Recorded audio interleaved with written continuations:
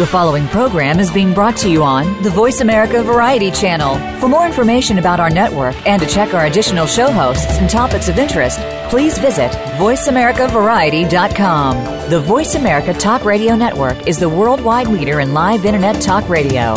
Visit voiceamerica.com. The views and ideas expressed on the following program are strictly those of the host or guests and do not necessarily reflect the views and ideas held by the Voice America Talk Radio Network, its staff, and management.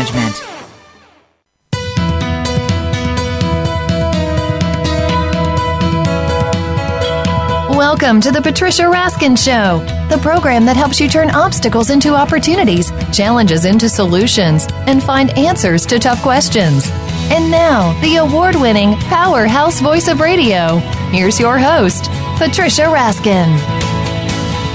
Well, hello, everyone, and welcome. Welcome to the Patricia Raskin Show. Well, today we're going to talk to a fabulous author of a historical novel called The Trial of Prisoner 43.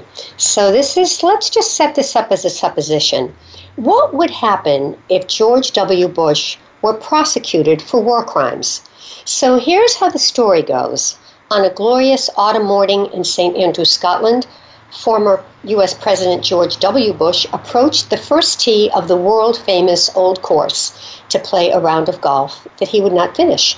Because in this novel, unceremoniously abducted off the course by a team of paramilitary commandos, he was transported to the International Criminal Court in Hague to stand trial for war crimes in connection with the Iraq War. The ICC had spent 1 year accumulating sufficient evidence to indict George W. Bush as the single person most responsible for the war. Would he be found innocent or guilty? Or would something happen to disrupt the pursuit of justice? My guest is author of this novel, Terry Jastraw. He is a screenwriter, playwright, and Emmy award-winning producer and director of many major sports events, including 6 Olympic Games. He wrote the stage play, The Trial of Jane Fonda, nominated for Best New Play in London. And during this interview, he will be joined by his wife, Anne Archer, who was nominated for an Academy Award, a Golden Globe, and the British Academy Award for her role as Michael Douglas's sympathetic, tortured wife, Beth Gallagher, in the thriller Fatal Attraction. And she's well known for other Golden Globe performances and many other roles as well. Welcome, Terry. Yes, hi, Patricia.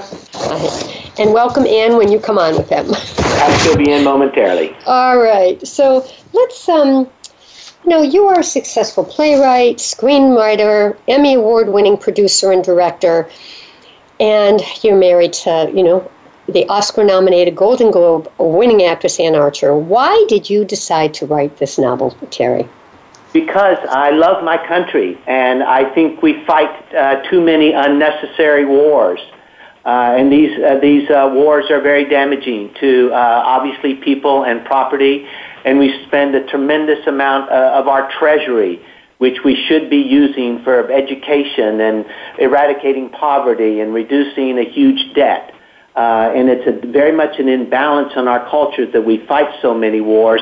To be sure, Patricia, nobody would say that all wars are unnecessary, because that, of course, wouldn't be true. But some of them are, and I think too many of them are. And at the end of the day, the people have got to get engaged, because it's our elected officials that wage these wars, and we have skin in the game if we don't oppose them when they're doing things that is against the will of the people. So you're basically, this is a story from many years ago, but it's really kind of replicating some of the things that are happening now, and maybe a call to action for readers to pay attention.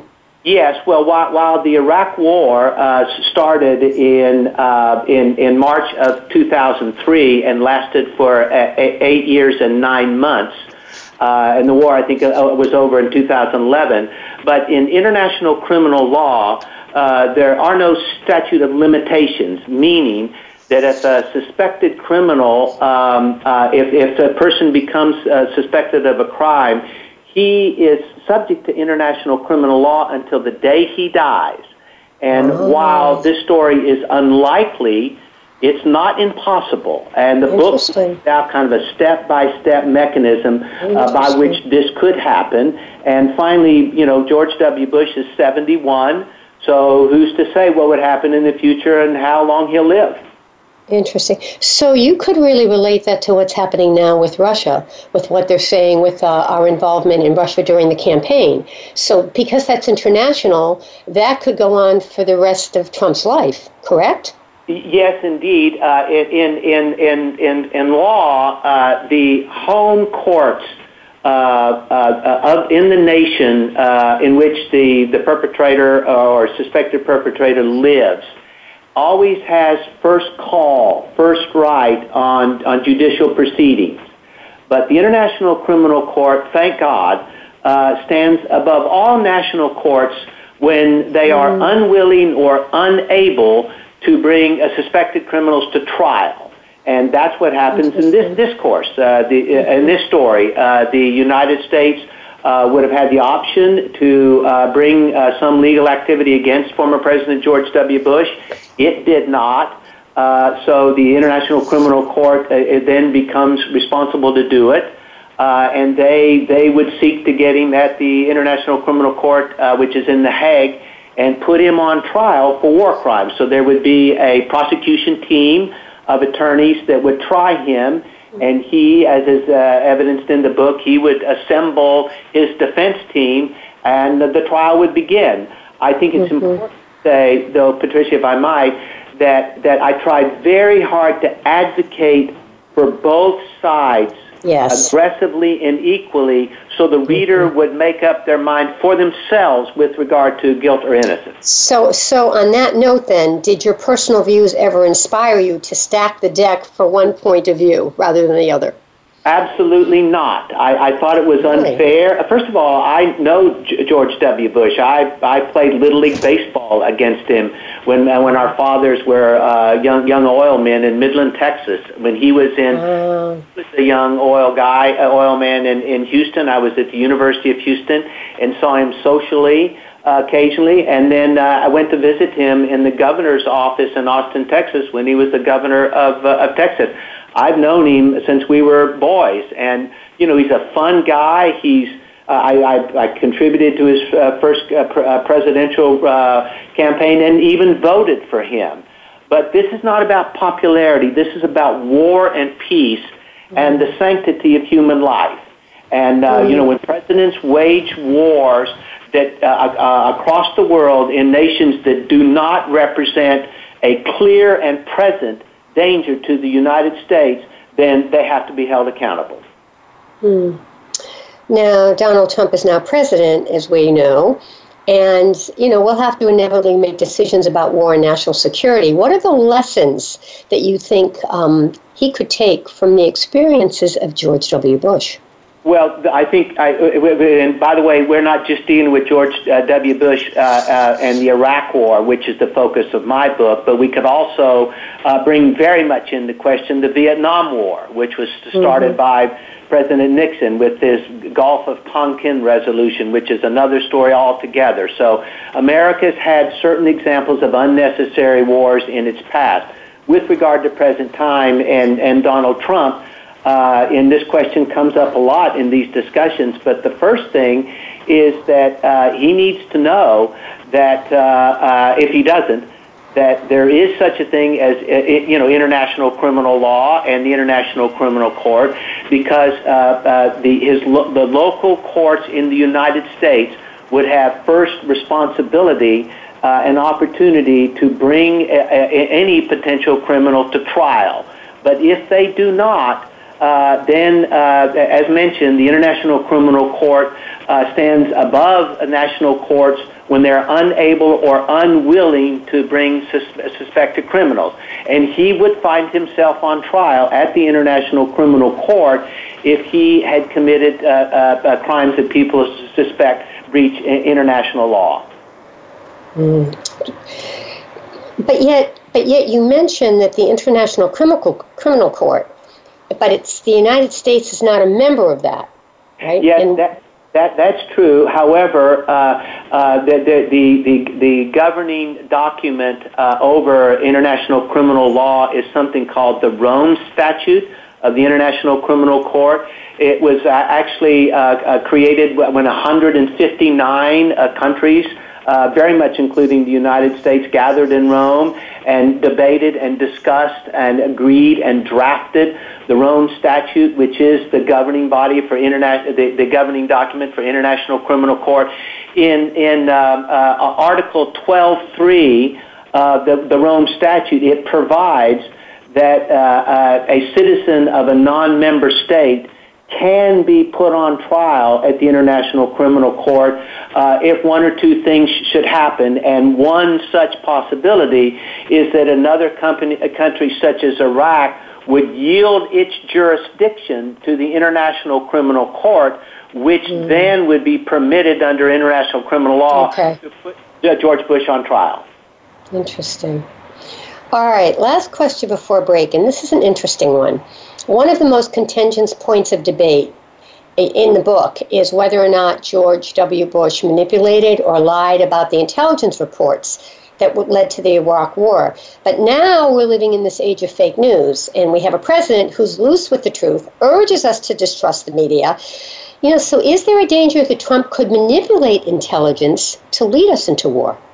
The answer is people are free to some extent to say whatever they want, but at the beginning and at the end of the day, there is law. And if he says something that percolates up a war which is determined to be illegal under international criminal law, then he will stand as responsible for what he has caused to happen. So there are a number of crimes identified in crimes of aggression, war crimes that have to do with murder, torture of prisoners, destruction of civilian property not related to war. There's a number of very specifically defined crimes. And should his actions lead to these crimes, and if it is not brought to trial in the United States, then he most probably would be tried on the International Criminal Court. Interesting. All right, we're going to take a break. My guest is Terry Jastraw. He's a screenwriter, playwright, and Emmy Award-winning producer and director of many major sports events. He wrote the stage play for The Trial of Jane Fonda, nominated for Best New Play in London. His book is The Trial of Prisoner 43, and it is a novel. You're listening to The Patricia Raskin Show right here on VoiceAmerica.com. America's Voice. We'll be right back.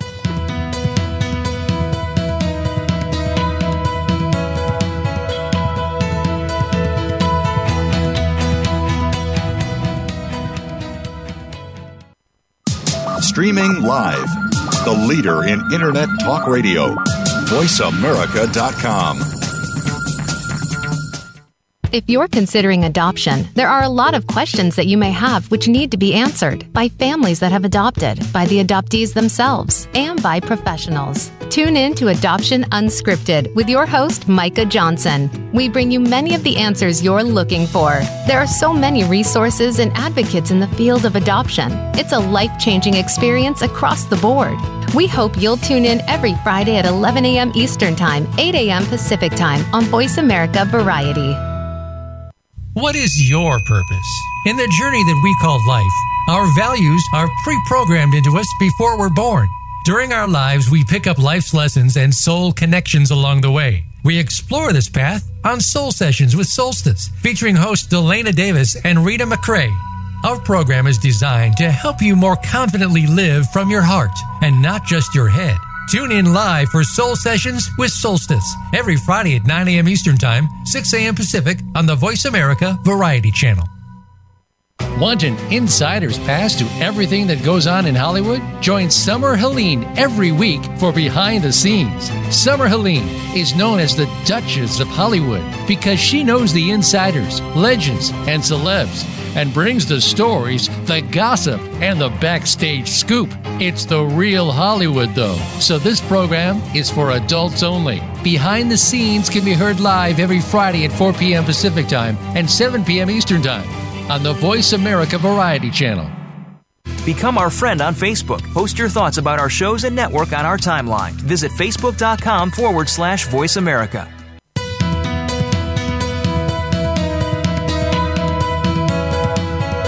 You are listening to The Patricia Raskin Show. If you wish to call into our program today, please call 1-866-472-5788. That number again is 1-866-472-5788.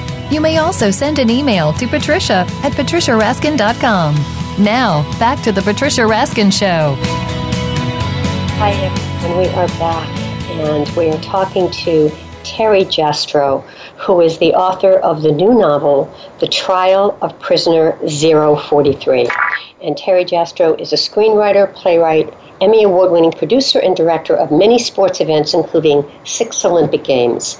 He wrote the stage play, The Trial of Jane Fonda, nominated for Best New Play in London. And he is joined by his wife, Anne Archer, who was nominated for an Academy Award and a Golden Globe and the British Academy Award for her role as Michael Douglas's sympathetic, tortured wife, Beth Gallagher, in the 1987 thriller Fatal Attraction. She's also known for her poignant Golden Globe-winning performance in the ensemble cast of Shortcuts, and many others. She's been so many others. She was in Patriots Game and Clear and Present Danger, and she was in The Trial of Jane Fonda. And Anne is the founder of Artists for Human Rights. So welcome, Anne. Thank you. I'm thrilled to be here. Terry. Good. And we're going to ask Terry some more questions, and then Anne certainly jump in, but we love to hear toward the end, about the Artists for Human Rights, because you're both very involved in this. All right, so back to the novel, Terry, about what would happen if George W. Bush were prosecuted for war crimes. And you present in this novel those arguments of will he be found innocent or guilty once the tribunal is presenting their case. And then you let the readers decide that, correct, at the end? Yes, I tried to, as I mentioned, advocate very aggressively but equally for both sides, allowing the reader a chance to make up their mind for themselves with regard to guilt or innocence. All right. So governments across the world, including our own new Republican administration, we're challenging the jurisdiction of international courts over sovereign countries and leaders. Now, in your novel, George W. Bush is the first head of a major nation who subjected to international law before the International Criminal Court. So why should international courts have the authority to try our nation's leaders? And does this put our own country, American sovereignty, at risk? Well, first of all, the International Criminal Court came of force in July of 2002. And the Iraq War, waged by George W. Bush, began in March of 2003. So he becomes the first leader of a superpower subject to international criminal law at the International Criminal Court. And no, I don't think that it demeans or diminishes the national courts at all, the courts in the United States at all. But inasmuch as it's true that a person is a citizen of their country, they're also citizens of the world. George W. Bush was not only just a citizen of the United States, but he was a member of the world's population. And if he did something that was considered to be criminal in the eyes of International Criminal Court, he should be held accountable for it. Anne, do you have any comments about that? Anything you want to add? Well, the one thing is the United States was very involved in creating the laws that are the statutes that are a part of the International Criminal Court. So, we probably played the biggest role initially in creating what those statutes were. Also, it came about because after World War II, those who perpetrated it in the German regime needed to be held accountable, and that's what the Nuremberg trials were all about. The world quickly realized we needed international law to deal with states that have wars of aggression against other peoples on this earth, and that's why it came about in the first place. That brings me to this question then. Do you think that the United States, and this is both for Terry and Ann, have a moral obligation to impose democracy on cultures whose traditions do not support it? I absolutely think that it does not. Just as we experienced when the United States in the Vietnam War, when they tried to change the position of North Vietnam, and even in the Iraq War. Originally the pretext was that Saddam was involved with 9/11, which he was not. Then the pretext was that he had weapons of mass destruction, which was proven time and again that he had not. And then the pretext was that George W. Bush wanted to introduce democracy as a way of government into Iraq. Listen, the United States should allow other peoples to have whatever form of government they want. They're entitled to it, and there's no reason that the United States should suggest or mandate how people wish to govern themselves. That makes sense to me. I agree with that. Now, in the book, George W. Bush claims that going to war against Iraq was necessary to strengthen the security of our country.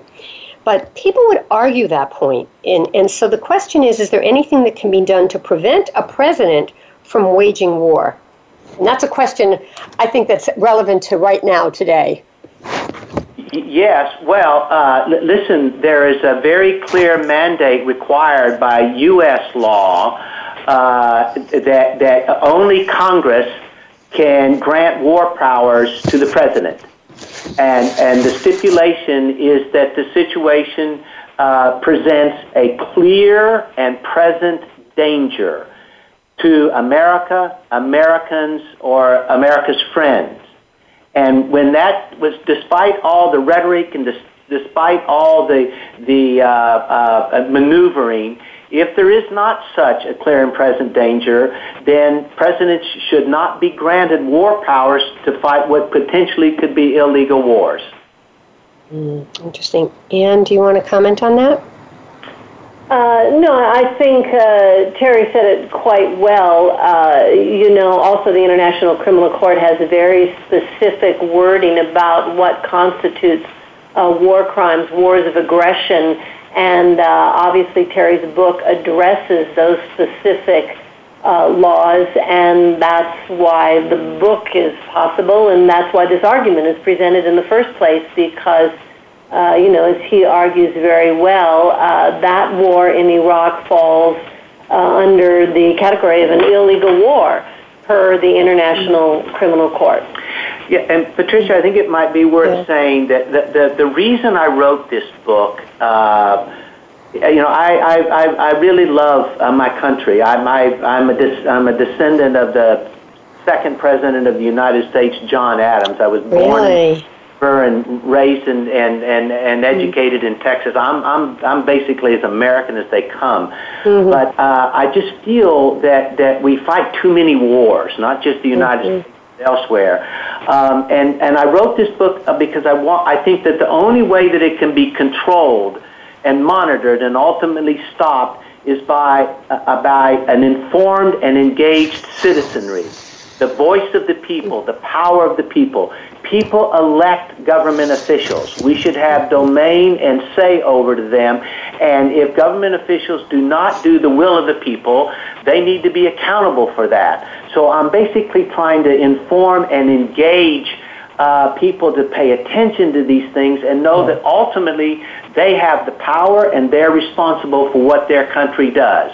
That's why I started to do this, and I hope the book to some extent accomplishes it. And that's very important, but there are so many people who are discouraged, Terry, who say, my voice doesn't matter.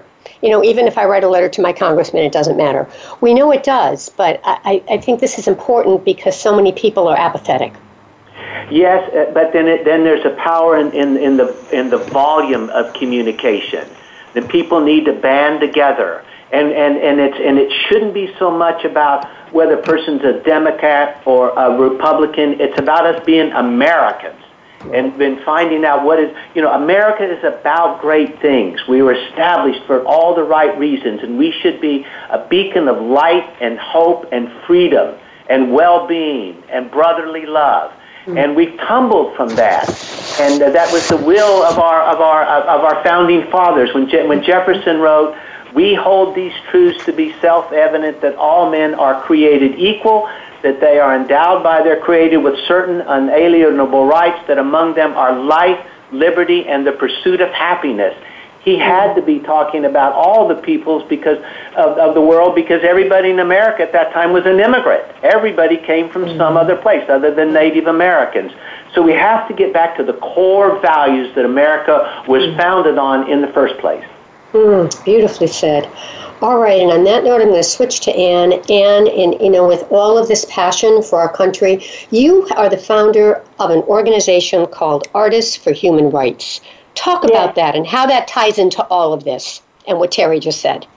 Well, I think I've always had a passion for human rights issues. Never could stand injustice. I remember my grandmother had an enormous influence on me in speaking the truth and standing for principle and being fair and just. And so that lives with me.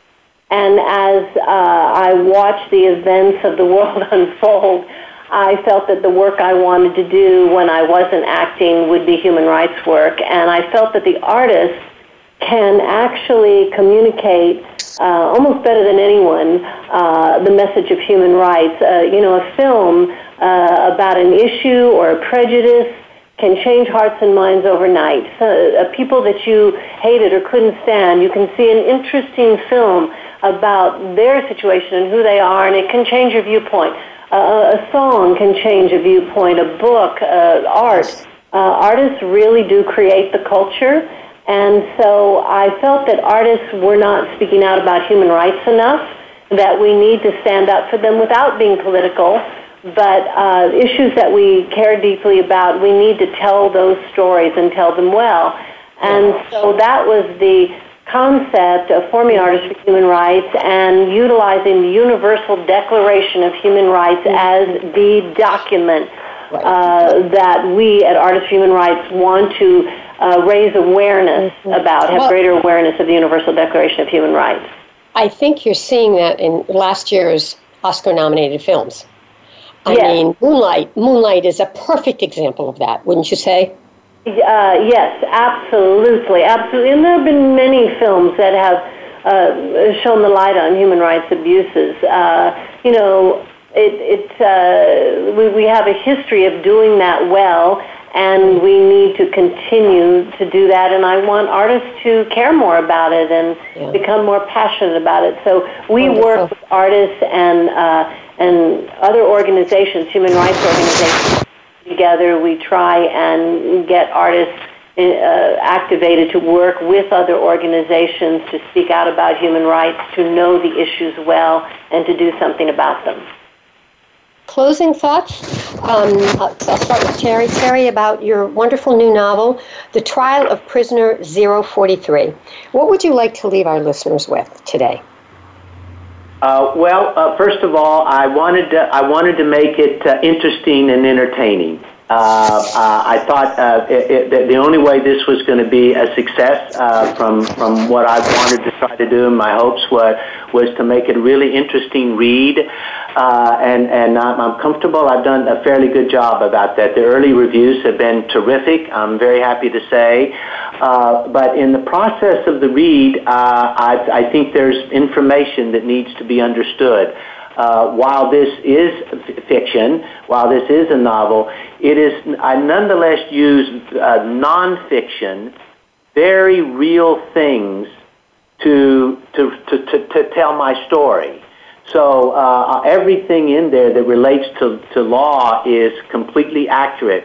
I engaged international criminal law experts in both the United States and the United Kingdom to vet this book. And they, after reading the final draft, identified and stated that it was word perfect with regard to international criminal law. So while it's informative and hopefully entertaining, I want to put the thought in people's minds that they have a say, they have some responsibility in the activity of their elected officials, and I want people to become engaged in the process. Thank you. And if you can give us like a soundbite, a soundbite of a closing thought. Well, I think, number one, The Trial of Prisoner 043 is a page-turner. It's a terrifically well-written novel. It is a fascinating read, and I hope that it will cause the American public to think more, to pay more attention, to educate themselves on the issues more, rather than have just black and white opinions about things based on a soundbite. Yes, and become more aware of the existence of international criminal law and the importance of the International Criminal Court, because I think it's critically important for humanity that we support it, that it thrives, that it's well and functions as it was intended to function. All right. Thank you so much for being on the program. Terry Jastraw, author of The Trial of Prisoner 043, who is a screenwriter, playwright, Emmy Award-winning producer, and his wife, Ann Archer, who was nominated for an Academy Award and many other awards. And so thank you both for being on the program. Thanks so much. Our pleasure. Have a good day. Okay, bye-bye. Just hold on for a second. Okay, we'll be right with you. Hold on a second. All right, folks, we'll be right back right here on voiceamerica.com. I'm Patricia Raskin for The Patricia Raskin Show.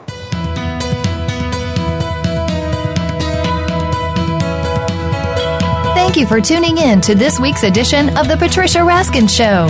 Be sure to join Patricia Raskin and another amazing guest next Monday at 2 p.m. Eastern Time, 11 a.m. Pacific Time on the Voice America Variety Channel. Have an outstanding week.